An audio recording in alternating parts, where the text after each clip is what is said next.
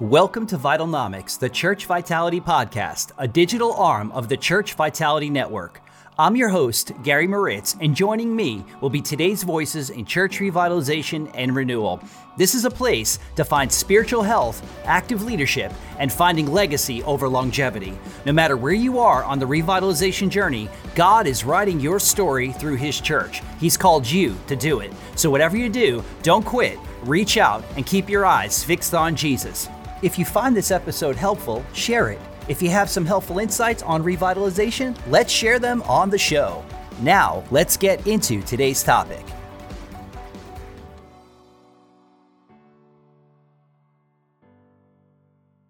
Well, welcome everybody. Thanks so much for joining us on Vitalnomics. Today I have a very special guest, somebody that's very dear to me.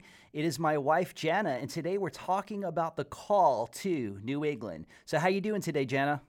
I'm doing great. Thanks for having me today. Well, this is exciting. This is going to be a series of podcasts that we're going to do, and hopefully it's going to tell the story, more of God's story, and how He's decided to use us in a powerful way up here in New England. We're going to talk about the call to New England. And so many times I get the question, how did I end up in New England? And I laugh sometimes at that question because that's a pretty complicated question. This is a question I've been asked many times, and the answer is really not an easy one. You see, I didn't choose this for my life, and God had a bigger plan in mind. And it all started one morning. So we're going to go a little back to the future. I'm going to take you back to mid-August of 2012 when God interrupted my devotions on a Saturday morning. You see, I was reading the book of Ephesians, and in chapter 5, verse 14, it says, "Therefore, he says, awake, you who sleep, arise from the dead, and Christ will give you light." You know, immediately after reading this verse, it seemed out of nowhere, God clearly spoke to me,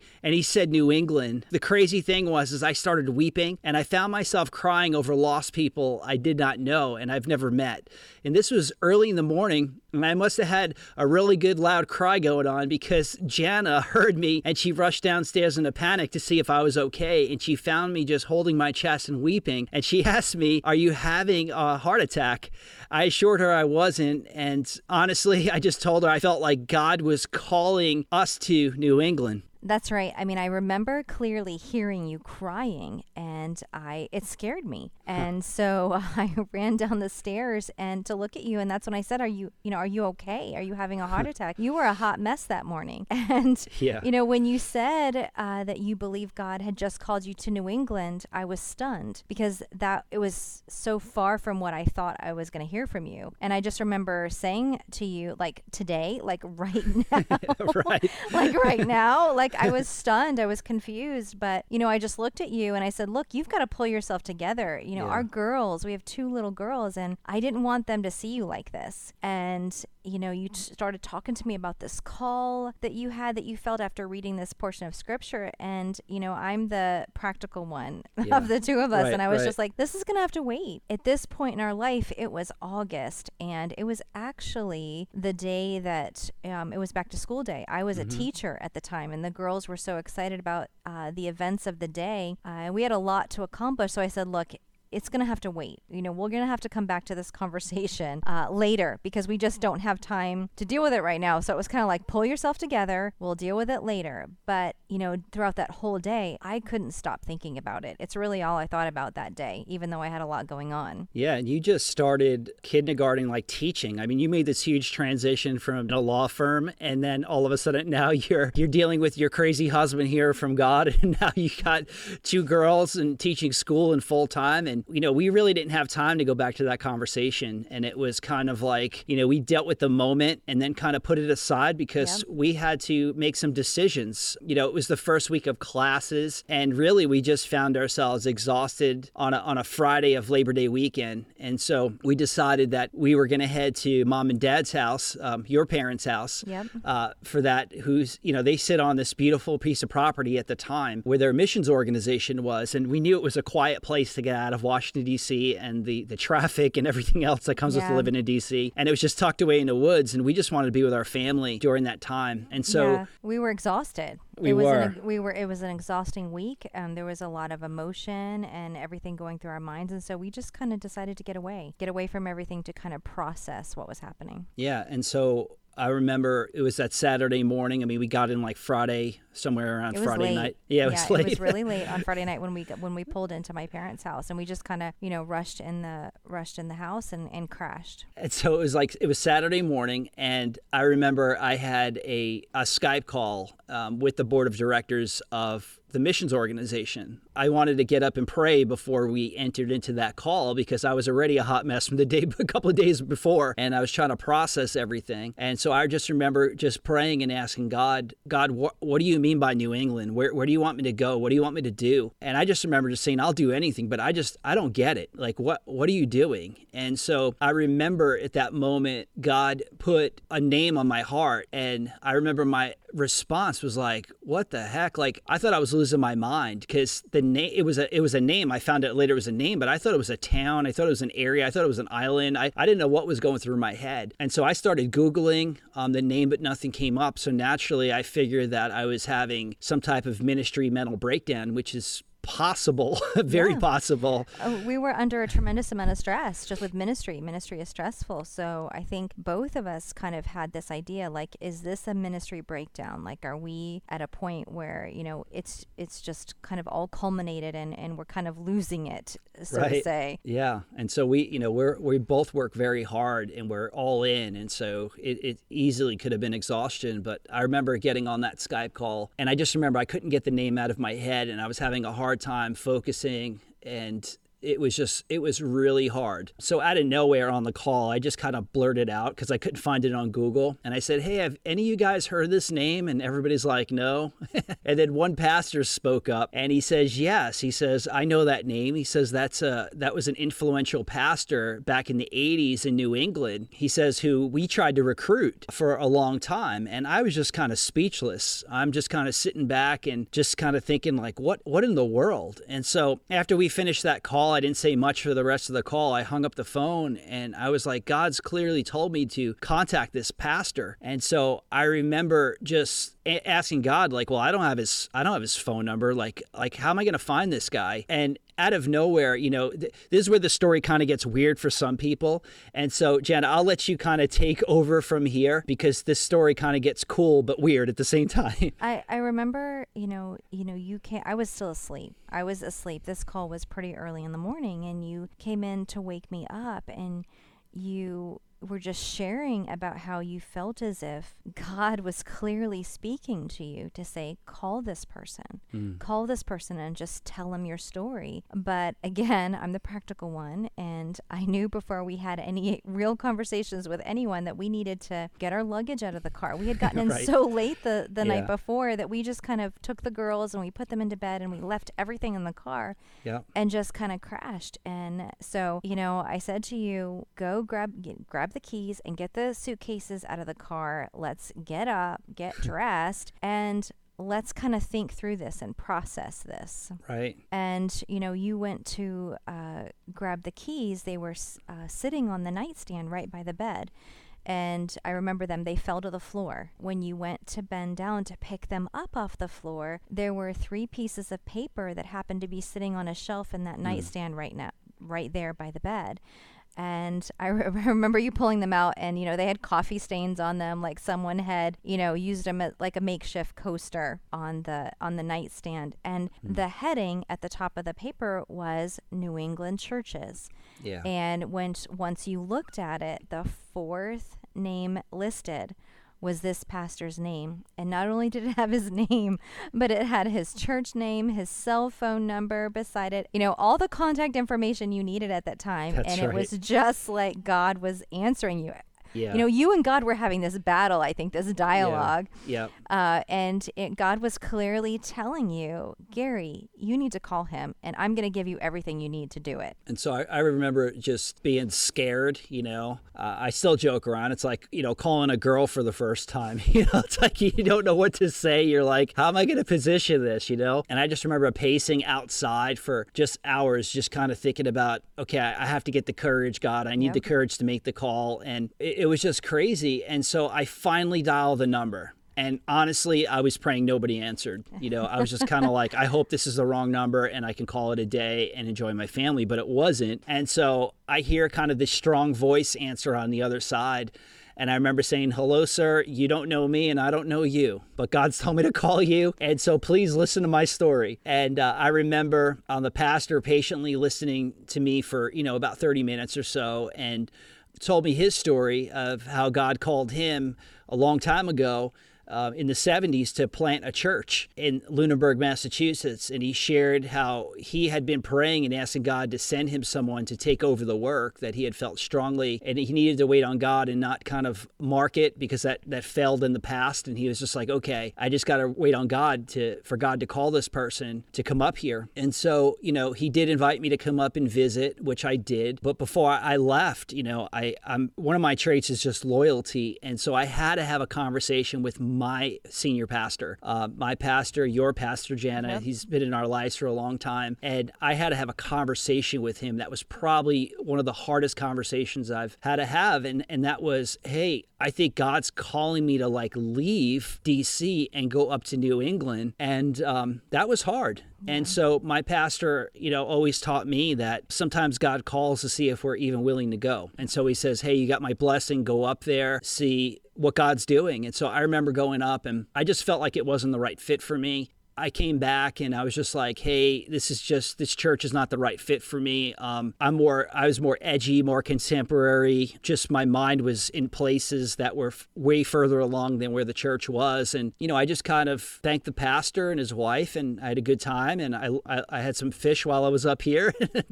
And I turned back and I came back to DC. And I remember just saying, all right, Jana, let's go enjoy our Christmas time. And I remember right after that, we took the girls to Disney. And that's kind of where we head, and we had a great time. And I was like, okay. And I didn't think about it anymore after that. But then something interesting happened around February of 2013. I just felt God's hand just really come off me, and I just no longer felt this joy in what I was doing anymore in DC. I honestly, I was feeling miserable inside. And I think it was the misery of disobedience. And for a period of time, I was just unsettled. I knew God was telling me to go, but I was saying no. And I knew I had to go to New England to work up in New England and possibly even at this church. But I knew this church couldn't pay us because they were in some financial issues. And so I didn't really understand what the totality of the financial issues were. I just knew on a surface level. And so I just remember, okay, I am going to follow you, God. And I remember just saying, hey, I'm going to go and I'm going to put my entire family at risk, and we're going to go for your namesake. And if this fails, you failed. And I remember having that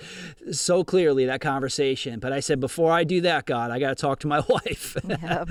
And so I decided to take you out to dinner and break the news to you. And I knew that you were miserable, that you were not happy. And, a wife knows that about her husband. And I knew you were unsettled. And, when you first came back from Massachusetts, I kind of settled in. When you said, no, this isn't for me, I settled in and I said, okay, we're done with this. That was just, some sort of, like we thought. Maybe it was just a ministry break. But I had settled in to where we were, and we went to Disney. We had a great time. Yep. And I was fine, but yet I knew you were not. So, when you took me out to dinner, I remember I had been waiting to go to this restaurant. Yeah. It was the first time we had been there, and I was so excited. And I sat down, and I remember I ordered lasagna, and I had literally put a bite on my fork. And when you said, we're moving to New England, it wasn't like, hey, what do you think about this? It was, we're moving. Like, this is the call. I just remember putting my fork down. I didn't eat anything. Yeah. And I said to you, it's the worst date ever. It was the worst date ever. It was. And I looked at you and I said, no, I'm not going. And I dug my heels in. And I felt physically sick. It was too much. I remember, thinking I'm comfortable here. The church where we had been, you had been pastoring at and on staff at was my church. Yeah. And I had planned our life right where we were. And, New England was not part of that plan. That's right. And I really struggled. I really had a hard time with this. And I thought to myself, I'm like, great, this isn't good. I just disappointed my pastor for exposing myself this way. Now my wife hates me. And now my 2 girls are like, what's going to happen with them? And I was just like, all right, God, if you're in this, you got to start working on Jana's heart. You got to show me, if I messed up, I have a lot of flowers to buy. So I was like, God, you got to show yourself. So God was slowly moving and working in my heart. I just remember just after that dinner date, I preached the message. Why don't you talk about that message a little bit? So we were sitting, it was a Wednesday night, and I remember that... That was back when Wednesday nights you actually did those. Yeah. And I actually had to run, something happened with the person that was supposed to be running PowerPoint, I think, and I got stuck. I had to sit in that seat that night. So here I am, you're preaching, and I'm in the back moving your slides along for you. Yeah, God bless the PowerPoint people. So. while you were preaching, and that message, and I was just sitting back there, and of course I'm still having a bad attitude in my heart, and I'm hitting return and I'm keeping it going, but on the inside, I wasn't in a good frame of mind and where I should have been. And you preached that God was not calling us to be comfortable, that he was actually calling us to be conformable to his will, and they can be direct opposites of each other. And I just started crying back there, and I knew that I was not in God's will. If my will was interfering with what God had called you to do. And, I just asked myself, am I striving to conform to God's will, to what he wants for our lives, or am I pushing and working and planning for what I want for my life? And it hit me like a ton of bricks. Yeah. And it was that night that I knew that we had to go to New England, even if the church couldn't pay us. And even if I was a Giants fan. Yeah, true. We were headed to Patriots country. That's right. And I knew that if this is where God wanted us, we needed to take that step, regardless of whether or not all the details in our mind would fall into place. And this really did, that was the turning point for us that night. And it really did start a chain reaction of events that led us to making a drastic life change. This was a drastic life change for us. And on July 1st of 2013, we moved to Massachusetts, and we both took on staff positions at this church. Yeah. And so from that point on, we still didn't know if we were supposed to be there, right? We had so many questions, and it was so scary. Everything was so raw in the sense of we're like, okay, God, now we're in New England. Now what? And so now we're part of this church that, we had to kind of grow into, and it was different. Culture was different. Yep. And I just remember us just hanging on, for 2 years and kind of going through processes and really thinking through what does God really want for us? And so God started to show himself, miracle after miracle started to transpire as I was just listening to his voice, as we were being obedient. And so after 2 years, we did a succession. And at that point, as we got closer to the succession, obviously I started to learn more and more about the fiduciary issues at the church, and they were huge. And so I remember just saying, okay, I didn't understand what bankruptcy meant, but I understood it now. And I remember after 2 years, me just assuming all fiduciary responsibility, becoming a lead pastor, and really become part of the transition of what God started in 1974 on this piece of property. Just seeing miracle after miracle, just getting us to the point where we're at now, which we'll cover in later podcast. but we know that God had his hand on the transition. He had his hand on the succession. This is what we would call maybe a revitalization or possibly a resurrection from the very beginning. We are very excited to see what God has done and that he's continuing to do. And we're going to continue to do whatever God calls us to do throughout New England. And so the vision is much bigger than just this church. It's about churches that plant churches and disciples who make disciples. And, the story is not over because of the lives that are changing. And chapter by chapter, God is using us as the pen, and he's writing the story through our lives. And so we know no matter how hard things get, you and I both, Jana, we have a resiliency about us where most people would quit. We've been through a lot. We both have pain files. We both have PhDs in pain. And but we know that Jesus wins in the end, and he's going to be the one that gets the credit for the journey.